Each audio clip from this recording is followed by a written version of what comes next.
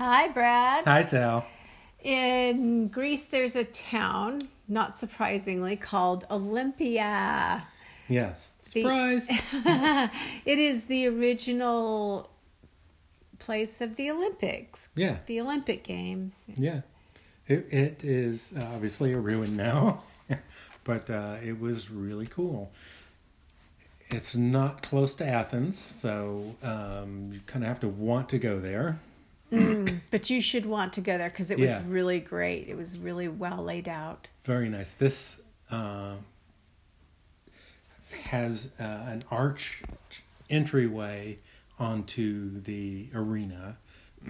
You know, the long oval, which has not been entirely put back together, but one side of it for 100 yards was. You could tell it was a track. For track and field. For track and field, So yeah, great. of course, yeah. They had columns put up where the original gymnasium was, and these are, you know, normal size columns that would support a building. And then one of the temples had the largest columns I've seen anywhere. I mean, massive columns. And some of them were laying on their side. And, I mean, I can't imagine how much they weighed, but if you've seen columns fallen down, you see them, they're in sections. Mm-hmm. It's not like they carve one column. They carve sections and match them perfectly and put them up. These had fallen over. I guess some German archaeologists got a grant to put one of these back together 10 years ago. So one of them is standing and all the others are laying on the side. But that was really outstanding to see that. It's a pretty big site. Yes. We spent a good solid portion of our day there. Yeah. It was raining. We put on our rain gear and I expected to walk in there to no people. And there were a lot of people. A lot of people wearing ponchos, wearing rain gear, and we kind of walked into the site. We walked through the downtown underneath the little. There's the actual city of Olympia. Yes, of course. It's not. City might be an exaggeration. Yes, it's a town. Yeah, it's small. Yeah, but they are built for tourists. We walked under the. What do you call them? Arch? No, the shades through town. Oh. So we were out of the rain, kind of walking through most of town until we got to the last couple hundred yards, and then we're in the rain, and we buy our tickets, and we walk in, and the awnings. Sun comes out. Awnings, thank you. Sun comes out for our entire, 3-4 hours inside. Yeah. No rain. Beautiful. I mean, sun was out at times. Clouds were dramatic. Yeah, thank you. Got really great photos there. Yeah, and probably in the last 5 minutes, where we're starting to. There's a museum there. We wanted to go see the museum too, because a lot of the special artifacts, obviously, they move into a museum, and you hear the thunder and like, oh man! And we were 30 feet away from the museum entrance, and it started coming down. Yeah, so everyone was running for the museum, and it just started pouring like crazy.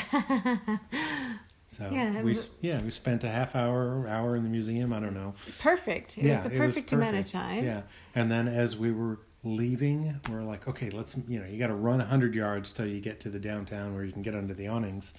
We were going to have lunch. And as we started walking out, the rain stops. So we lucked out. Yeah, we get into town and had a great meal. I don't know what it is about Greek food. It's very fresh. It's so good. Yeah, I'm not going to talk about Greek salads anymore, but I do. I like the food in Greece. So you're not a foodie. I am not. I'm more of a foodie than you are, and I'm only very limited foodie. Like, I know there are things that I really like, and I like them when they're done well, but I don't go for that. I'm not traveling to eat food. So if you're talking about the food in a place, you must have really liked it. I did really like it. I was once told that I enjoyed Kraft macaroni and cheese as much as I enjoyed a filet mignon. And I couldn't argue with them too much at the time. So I think my tastes have changed a little bit. I prefer the filet mignon now. But I'm not a foodie. Yeah. So when I say I like Greek salads, in Greece, they're just amazing. Just, the cheese, the tomatoes, everything they put in there is fantastic. It's really fresh and really nice. So I just lied to them. I said I wasn't going to talk about it, but there you did. It's okay. Yeah. We forgive you. Yeah.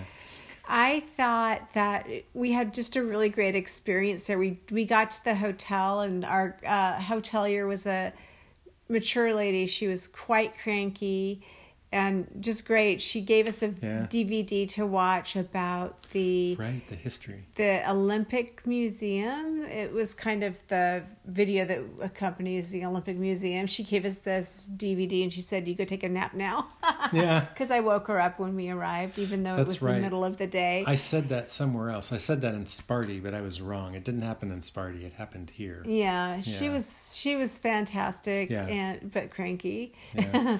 And that just like I like my hoteliers. Right. An hour-long video. I mean, it was very detailed. Yeah. They talked about, they had a building that was the treasury and, building for people, if you're having difficulty with someone. I mean, the politics. Oh, yeah. And the best thing, Olympia, like no invading force enters Olympia ever.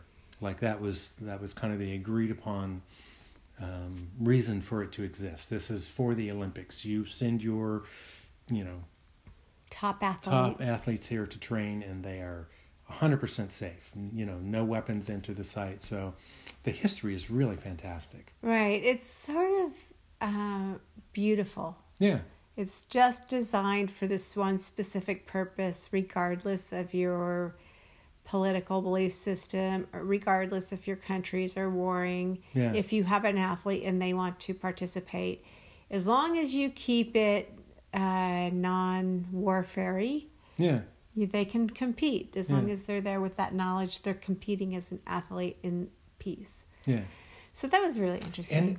And everyone's saying, the Olympics have been going on for 2,000 years, and that's not quite true. It was suspended, and you'll have to look up the times, or maybe I'll write it down here, for a period of a long time. Yeah, a couple 400 years. But other than that, prior to that and after that, the Olympics have been going. Sorry, I'm hitting your... my phone. Your phone. It's okay. So, anyway, go see Olympia. I really enjoyed the 2 weeks driving around the Peloponnese Peninsula. I know I'm not saying it right. You say it different every time. I like it. Well, it's Pelonopese. Peloponnese. I think that's correct. So I had to spell it several times, so I'm learning to pronounce it correctly. I really enjoyed the time. I mean, even just driving through farmland, you're seeing herd of goats crossing the road or something. It's fun and exciting. It is, yeah. Yeah. And so much to see. I mean, we could have easily spent another 2 weeks or a month there. Oh, yeah, I would say that would be easy to do. Yeah. I think of all the time that we spent in Greece, I enjoyed the islands very much. And of course, it's very rich. The culture there is very, there's just a lot of history. There's a lot of opportunity to learn a lot. Yeah. But I think the peninsula was my favorite of all of that because we were driving. We had a lot more. We weren't tied to any schedules, like bus or ferry schedules. We were winging it, yeah. And that was quite nice. We still had tremendous experiences with the scenery and the people and the food. All of it was fantastic. And I would go back to Olympia. And I would definitely recommend. Like, I would make that a something I would do purposefully. Not, I happen to be here, so I'm going to go ahead and see this. I would plan for seeing that again. Yeah, absolutely. Thanks, Brad. Okay, thanks, Al.